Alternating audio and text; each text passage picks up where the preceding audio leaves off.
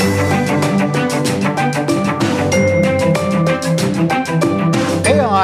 is one of the most, can we say, hype-ridden topics in business today. But do we really understand the implications of AI for business, the implications on the economy, the implications for our culture, and the role of the government in addressing these questions? I'm Michael Krigsman. I'm an industry analyst and the host of CXO Talk. And today we are speaking with somebody who is well qualified to discuss these issues. Before we start, I want to say thank you to IPsoft. We are in their AI Experience Lab in New York City, and I am so grateful to IPsoft for supporting CXO Talk and making this possible. Paul Doherty is the Chief Innovation and Technology Officer at Accenture. My job at Accenture is, as you said, Chief Innovation and Technology Officer. And what my boss, our CEO, Pierre Nanterme, looks for me to do is look at what's happening with technology and how do we make sure Accenture, our company of 435,000 people, $35 billion in revenue and growing, how do we make sure we're even better positioned for technology a few years from now? But what you teed up, artificial intelligence, we believe is what I call the alpha trend. It's the trend driving other trends and shaping what's happening with other technologies. So it is overhyped and there is too much hype around it, but we believe there's also a huge amount of potential and reality behind that hype. And that's why it's really important to have this type of conversation, talk about the real versus the hype and separate the two. So what is the real? AI has been around for 60 years. The term was coined in 1956 at a famous conference at Dartmouth University. It's springing into action because of three things that changed dramatically. One was advances in computing. So we have computing power to run much more powerful algorithms, cloud computing. So that's computing data. We now have data at scale, and the cost of data is declining precipitously. And we have new sources of data, IoT, video, all sorts of new information, petabytes and exabytes of new information flowing into enterprises. So compute data, and then algorithms. We had some algorithmic advances that we made in the 2010-2012 timeframe that allowed us to take techniques that had been gestating for a while and really gave them a new life. Things like back propagation and deep learning, if you track these things, that led to a resurgence in applicability in fields like vision and speech and natural language understanding that propelled us forward over the last 5 years. So that's why it's happening now and why we're seeing this really resurgence of the 60-year-old technology. So you're talking about faster computers, more data, and algorithms. The real interesting thing with AI is where can you do different things that you couldn't even envision doing before? An example, is work we're doing in the life sciences industry, where we're using new deep learning algorithms to match molecular compound characteristics to therapeutic treatments to accelerate the matching process between disease and treatment and accelerate time to market for new treatments for patients, improving health outcomes, saving lives by solving problems in ways you couldn't solve before. And that's doing different things and where some of the real interesting potential of AI comes in. Okay, so it's not just a matter of efficiency, doing the same thing faster, but it's fundamentally enabling businesses to do different things that will lead to different kinds of outcomes. There's always an efficiency benefit. Cloud computing, all these things, every technology has allowed us to do some things more efficiently, and then they open up new capabilities. AI is no different, and a lot of the initial applications of AI have been on the efficiency side, because that's often where businesses start, where we can build business cases, we can get our ROI, and that's not a bad thing. It's often where it makes sense to start. But we're at a stage with AI, it's still the very early stages. We should talk more about how this is maturing.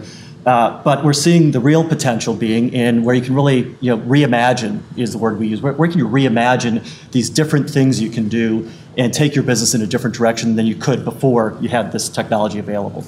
So how can businesses reimagine? This seems to me one of the fundamentally most important topics. We talk about this third generation of work that we're in, a third generation of work or business that we're in. The first generation was Henry Ford and Frederick Taylor, scientific management assembly lines, where we matched up machines with the hands of people and automated physical labor. That was about 100 years ago. Then toward the end of the last century, in the 1990s, we had reengineering, which was automating the knowledge worker. It was still people as part of processes. We made our flow charts for reengineering processes. It was people and their minds and knowledge as part of a process. That was the second generation. We think this third generation, what reimagine means is it's not a people in a static process and a sequential process like we saw with the hands and minds through those two first generations. It's about how do you really engage the human capability of a person to be creative, to be empathetic, to improvise, and use our human capabilities combined with the power of technology to work in a very different way. And that enables this third generation of work that we're just entering into, where you can reimagine the way you work, and it's more agile, more flexible, personalized, and adaptive way of structuring your business. And that's where the real opportunity comes in for organizations. The title of your book is Human Plus Machine. Co-author Jim Wilson, who's one of our fantastic colleague at Accenture and leads our technology research in Accenture. We were sitting down about 2 years ago, and what we noticed is there was this meme going on, and this discussion about, automation and AI, robots were going to, on the one hand, take over the world. We had that going on, Terminator types of scenarios. And on the other hand, you had this meme of it's going to put all the people out of work, and maybe we need to be preparing for a new leisure class because none of us need to work anymore, and what are the implications of that? And we didn't believe any of that was true, and we believed that the real power was the plus, was not humans versus machines, machines fighting humans or taking over humans or putting humans out of work. It was the combination of the two, creating new, more human potential for us. And as I said, with this third generation, we believe we're moving into a more human era that emphasizes our human characteristics. But it's about using technology a different way. So that's why we wrote the book, and Human Plus Machine is about that combination. And the other thing I'd say on it is, I strongly believe that the more powerful technology is, and the more human-like the technology is, the more it enhances our ability to be human. If we're sitting in Amelia City, if we have technologies like Amelia that can communicate with us in very human ways and understanding what we're doing and even having an emotional intelligence, emotional AI component to them, that's powerful. It allows us to communicate with these machines more effectively. And that's the Human Plus Machine that we really tried to get across with the title of the book and the research in the book. So let's use this example of a cognitive agent. So to your point on the call centers, that's one of the most active areas we're seeing right now. And I should back up and say that AI is the fastest growing trend and part of our business that we've ever seen. I've been with Accenture 32 years, so I started on punch cards, I've been through all these trends. This is the fastest growing part of our business that we've seen, so it's being applied for real clients. And one of the fastest growing areas is in customer service and in call centers. But a great example there from one of the companies we're working with that runs a very, very large customer service organization is they're using a virtual agent technology to improve their customer operations. It's offloading some of the routine tasks. It's leading in the areas where they've applied it, which is, let's say, 10 to 15% of the calls. They're seeing a 50% customer satisfaction rating. They're seeing 10% less customer churn, and they're seeing an 8 times improvement in some of their product reselling, cross-selling, and things like that. Those are pretty important benefits, and it's enabling the human agents to really deal with solving human problems, the more complex cases, and the cases that require their human intervention, in a more efficient fashion. So that's the kind of application that we see.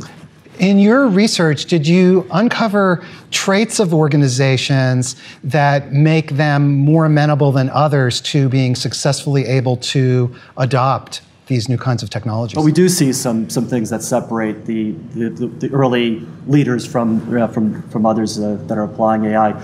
And we talk in the book about a 5-part framework that we think that we see those leaders following. One thing that we see differently is a leadership-driven, senior leadership-driven mindset around applying AI differently to the organization. And so it's not just AI at the edges doing small things. It's taking on something that matters to the organization, supported at the senior executive level, changing some of the behavior and culture in the organization, do something significant, like say the digital twin example that I mentioned earlier. So this mindset and reimagination is one consistent thing we see. There's also a need for experimentation, which is maybe a little hard, surprising or hard thing for some organizations to do. But those that are doing this well don't spend a lot of time doing the grand elaborate design for it and architect this big program. They experiment, they test it out, they shut things down that don't work, and they learn from those things and move ahead, through experimentation. One of the greatest examples of this, I think, is Amazon, who's done a tremendous amount with AI in their business as well as in their in their cloud services. And if you look at Amazon's Go stores that they implemented recently, they started small, they tested on employees first, they improvised and innovated with the technology, and now they're scaling it and advancing it more rapidly. And I think that's a great example of behavior that we see consistently with leading organizations. It seems like this is one of the key differences between AI and, say, efficiency-driven technologies. The need to think about the mindset of the organization, the culture of the organization, and I'm sure there are implications for talent as well. Yeah, huge implications for talent. And I think that's one of the biggest things we see, and maybe one of the questions that requires the most new work to answer. Because we looked at this a lot in the book, but I think talent around AI it's really the issue for us and the generation that's coming. This is a long-term transition to AI. It's happening fast, but this isn't going to be over in 3 years. We're going to be applying this technology, for many years to come. And the talent issue is on two levels, and I think that's why it's challenging. One level is the talent for AI itself, the talent to do AI. And that's what a lot of people focus on. They raise their hand and say, I need more machine learning experts. I need people who do deep learning, who know convolutional neural networks, whatever the technology might be. And yes, that's important. You need those people and access to that talent in your organization. I think we'll solve that in a lot of different ways. And those are relatively small numbers of talent you need to do those things. The bigger issue is not the talent for AI, but it's the talent that uses AI. How do you change the culture and train the people that need to use AI for these different types of jobs? How do you make sure they understand it, they embrace it, they have the right background skills to understand it the right way? And that's why we talk about 8 skills at the end of our book, the 8 skills we think we need to start developing in people so that they're more ready to incorporate AI in the jobs they do. Not necessarily the deep AI experts, but those that'll use AI, which is most people, as they do their jobs in the future. So Paul, you've touched now on an element of organizational readiness, including the data. What are the other dimensions of organizational preparedness that companies need to think about? I think we're at a point where organizations need to think about executive level responsibility for AI in a different way. And I've talked before and would emphasize again, I think it's time for organizations to think about, do I need a chief AI officer? And that doesn't mean that every organization needs to get out and name a new C-level post, but you better have some accountabilities at a senior level, senior management level in your organization for some things that matter in terms of readiness for AI. And the 3 things that I'd put into that bucket to think about in a chief AI officer type of responsibility are first, talent. And it's not just the talent, that's not just the machine learning and technical talent, but somebody who's thinking about the workforce impact of these technologies more broadly. And that's one big responsibility in terms of the readiness, being ready on both ends of that. We find in that sense, centers of excellence and those types of capabilities are good ways to get started. A second thing that you need to put into that chief AI officer readiness category is the data, which we've talked about already. But one thing a lot of organizations are struggling with as they start is the data is siloed. It's in different organizations. It's hard to pull together. They haven't had one view of data governance across the organization. So we're working with many organizations who are starting to look at that differently and again create a data officer or maybe a chief AI officer, depending on how you view it, to pull those data sources together and govern it in a different way because AI runs across your business and you need to view it that way. And then the third responsibility, talent, data, and then responsible AI is the third broad category that I think organizations need to make sure they're ready for. And I think the debates of the day that we're seeing in the headlines around some of the tech companies are emblematic of companies needing to think more about these responsible AI issues. And I break them down into accountability. You need to think about where you're going to be comfortable with machines being accountable for things and where humans need to be in the loop. And there's very few things you want to trust to machines. So you really need to think about the human level accountability. Transparency, which gets into explainability as well. Where is it okay for a machine to decide something and you not to know why? That's a big topic we can talk about more if you're interested. So accountability, transparency, fairness. There's a big issue with data being biased, and I can talk about some examples of that. There's been some public examples where biased data has put companies at risk and put consumers at risk, and that's unacceptable. We need to make sure that fairness is enforced. And finally, honesty. If you have a self-driving car, it should follow the speed limit. It shouldn't know. It probably can sense very easily where the traffic zones are and where the police are and et cetera and game the system, but it shouldn't. We should be designing our AI systems to be honest and follow the rules that we've set for society. So as Isaac Asimov had his 3 rules of three rules of safe robotics. Those are what I'd say are the kind of four principles of responsible AI that organizations need to think about if they want to be ready for AI. And whether you have a chief AI officer or not, somebody at a senior level of your organization is to be thinking about and accountable for those things. So for a company that is looking at this today, and they know that they have to address this set of issues, what should they be doing now today? We're at the very early stages in terms of really the commercial use of AI. Like I said, the big advances were 5-ish years ago in this 60-year-old field in terms of really big impact and applicability to business.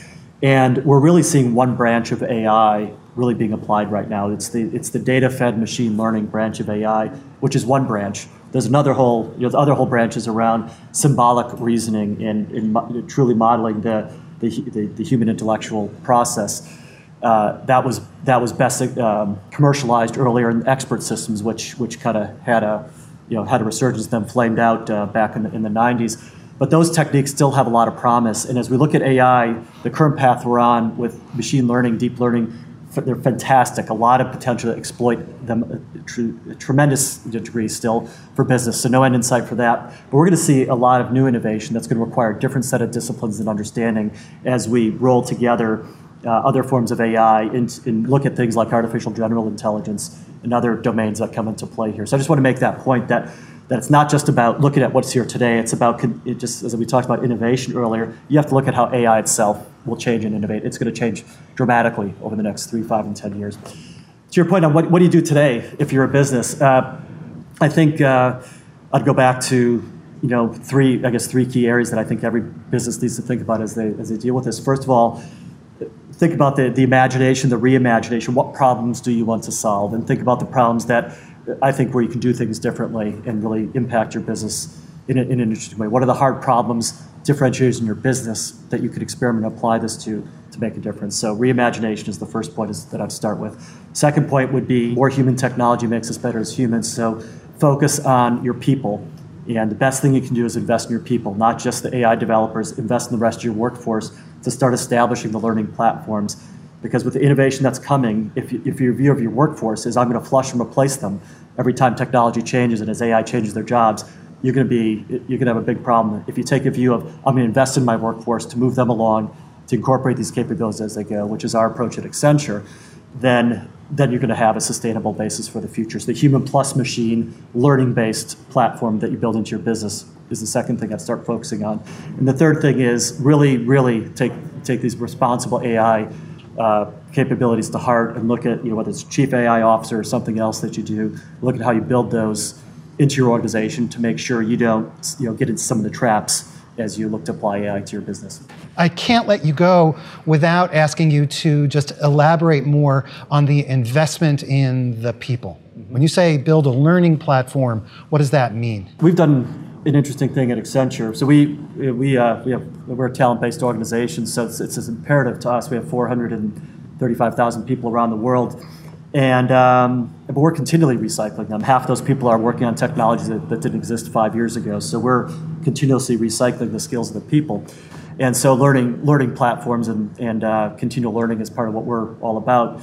But one thing we've done using AI, which I think where there's a lot of promise, is to use AI itself to solve these problems. One of our researchers did an interesting thing. He developed a machine learning application that took the job experience of any one individual, looked at their resume, looked at what they've done, compared it to external job postings and projections on technology. And this machine learning algorithm, this AI tool, can predict your or my obsolescence in what period of time. They'll say, Paul, your skills become irrelevant in about 18 months. Time to start moving on. But then it doesn't stop there. It says, based on what you know, here's the adjacencies that you should start learning, because that's what will be helpful to you in the next transition. Now, this is something that's at the early stages. It's kind of a beta tool, but I think it points the path forward to the kind of investment we should be making to use AI itself to invest in helping our people make the transition. So those kind of guidance capabilities combined with platforms, learning platforms that allow people to develop these new skills are really the future. And again, why we're donating the proceeds of the book to these types of skill development programs. Okay.